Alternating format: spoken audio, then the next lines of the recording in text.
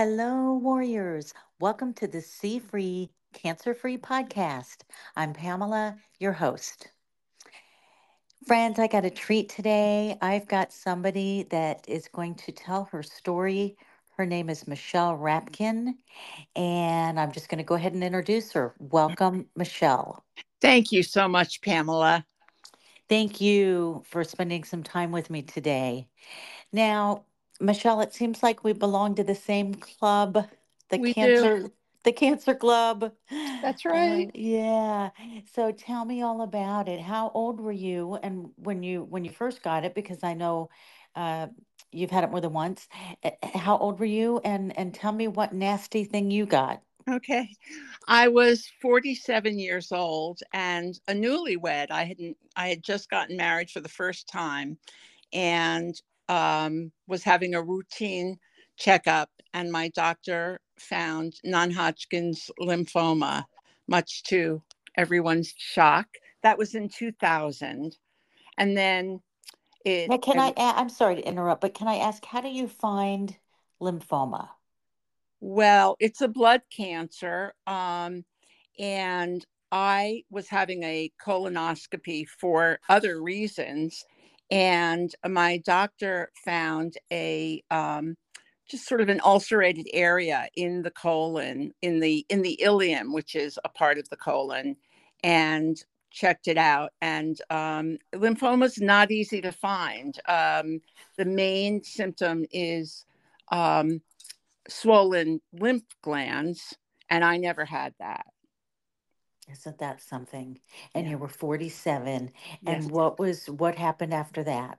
Well, after a ton of tests and 2 weeks of not being sure whether it was cancer or something very, very unserious, I had surgery and 6 months of chemo, after which I did go into remission and stayed there for 16, almost 17 years.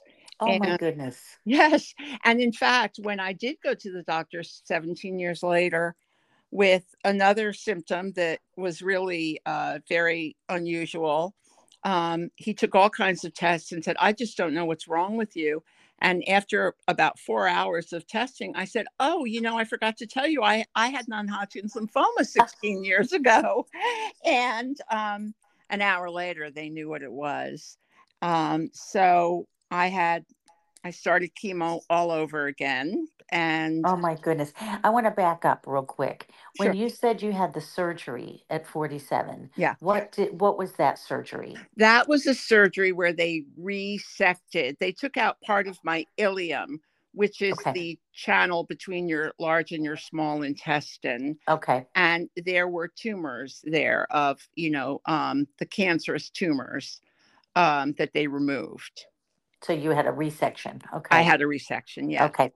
So now it's 17 years or 16 years later, and they found the same type of cancer. Yes. Same type Eh, of cancer, different place. Okay. And where was it this time? That was in in the cavity of my abdomen. Okay. And did you go through the same kind of chemo as the first time? Well, with non-Hodgkin's lymphoma, you can never use the same chemo twice because the cancer morphs into a resistant cancer to that particular medication, like some insects, and so you always have to have a different chemo. So I Sure. did have chemo, but it was a different cocktail, Okay. and that went on for several months, and then I went into remission, which was great. But I did have to have scans every 3 months. And I think about 9 months later, I was expecting a routine scan and 16 more years at least of being cancer free, but it had come back before the year Um, was out. so the second time you got it, you went through the chemo and then it returned that same year, within a year. Correct. Okay. Oh no. Yeah. Yes, we do have the same club, and as my listeners know, I'm a two-time survivor. Yeah. Um, colon and liver, Wow. and so it's unfortunate that sometimes it does come back, but that brings me to the question: when you had it the first time, Hmm. and you were going through the chemo, and you were just going through the shock of it all, Yes. how what were your feelings about getting through it? Did you just know without a doubt you were going to make it through? Mm. Was there times where did you plan your funeral in your mind a few Yeah. times? Um, that's a great question. I wasn't really thinking beyond getting through the chemo. I knew I would get through the chemo. Um, and I hoped that my faith is an important part of my life, and I prayed and said, please don't, please don't take me now. I've only been married for 2 years. Um, Yeah. but I also knew that I needed to do everything I could possibly do and put the rest in God's hands. Amen. And some days I was more successful at that than others, but that's pretty much what I tried to do, at least. The second time, The, did you feel better about getting through it since you did it the first time? mm, well, I was surprised at myself for agreeing to have chemo. The chemo was so hard the first time that I kept swearing I'd never have chemo again. But those 16 years later, I didn't even think about it twice. I had chemo, and um, I was more concerned at this point that, I was now in my mid to late 60s, and I had real, I was in my head, I was hoping not to have to. I didn't plan my funeral, but I did get a lot of my affairs in order. Yeah. Yes. I've done that too. I know how you feel. The third time you were diagnosed, Yeah. was there chemo with that? Well, there couldn't be because at the time, there were only two chemo cocktails for people with recurring non Hodgkin's lymphoma.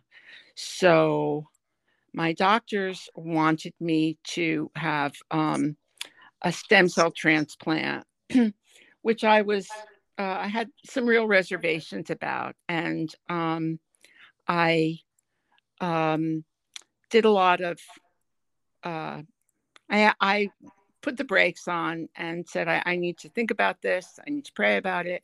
And been, it had been recommended that I see a lymphoma specialist at a larger hospital, although I love my local hospital and my oncologist. Um, and he was very cooperative. And the referring oncologist suggested a CAR T transfusion, which is a new immunotherapy where they take some of your stem cells, send them to a pharmaceutical lab for a month where they are re-engineered with your own stem cells are put into a special shell of a cell, duplicated by many, many millions of times. And then it comes back after a month to your doctor. And the infusion, you're given an infusion, which is like a blood transfusion. That's amazing. Yes. And And how long have you been well, cancer free? Well, there's more to the story. You have your scan 90 days following the infusion, and it's not a simple procedure. It's simple as the procedure, but you've got to stay.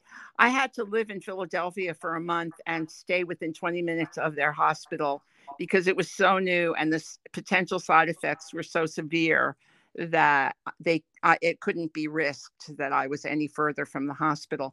But I sailed through it, and my Good. doctor, my oncologist, was very optimistic. So I went home after a month, and after 90 days, I took a scan and went back to Philadelphia and saw my oncologist, who was talking about everything except my diagnosis. And I said, "Do you have bad news for me?" And he did. The infusion had not worked, and I was shocked, and so was he. And I went home And at that point, I really was probably about to plan my funeral.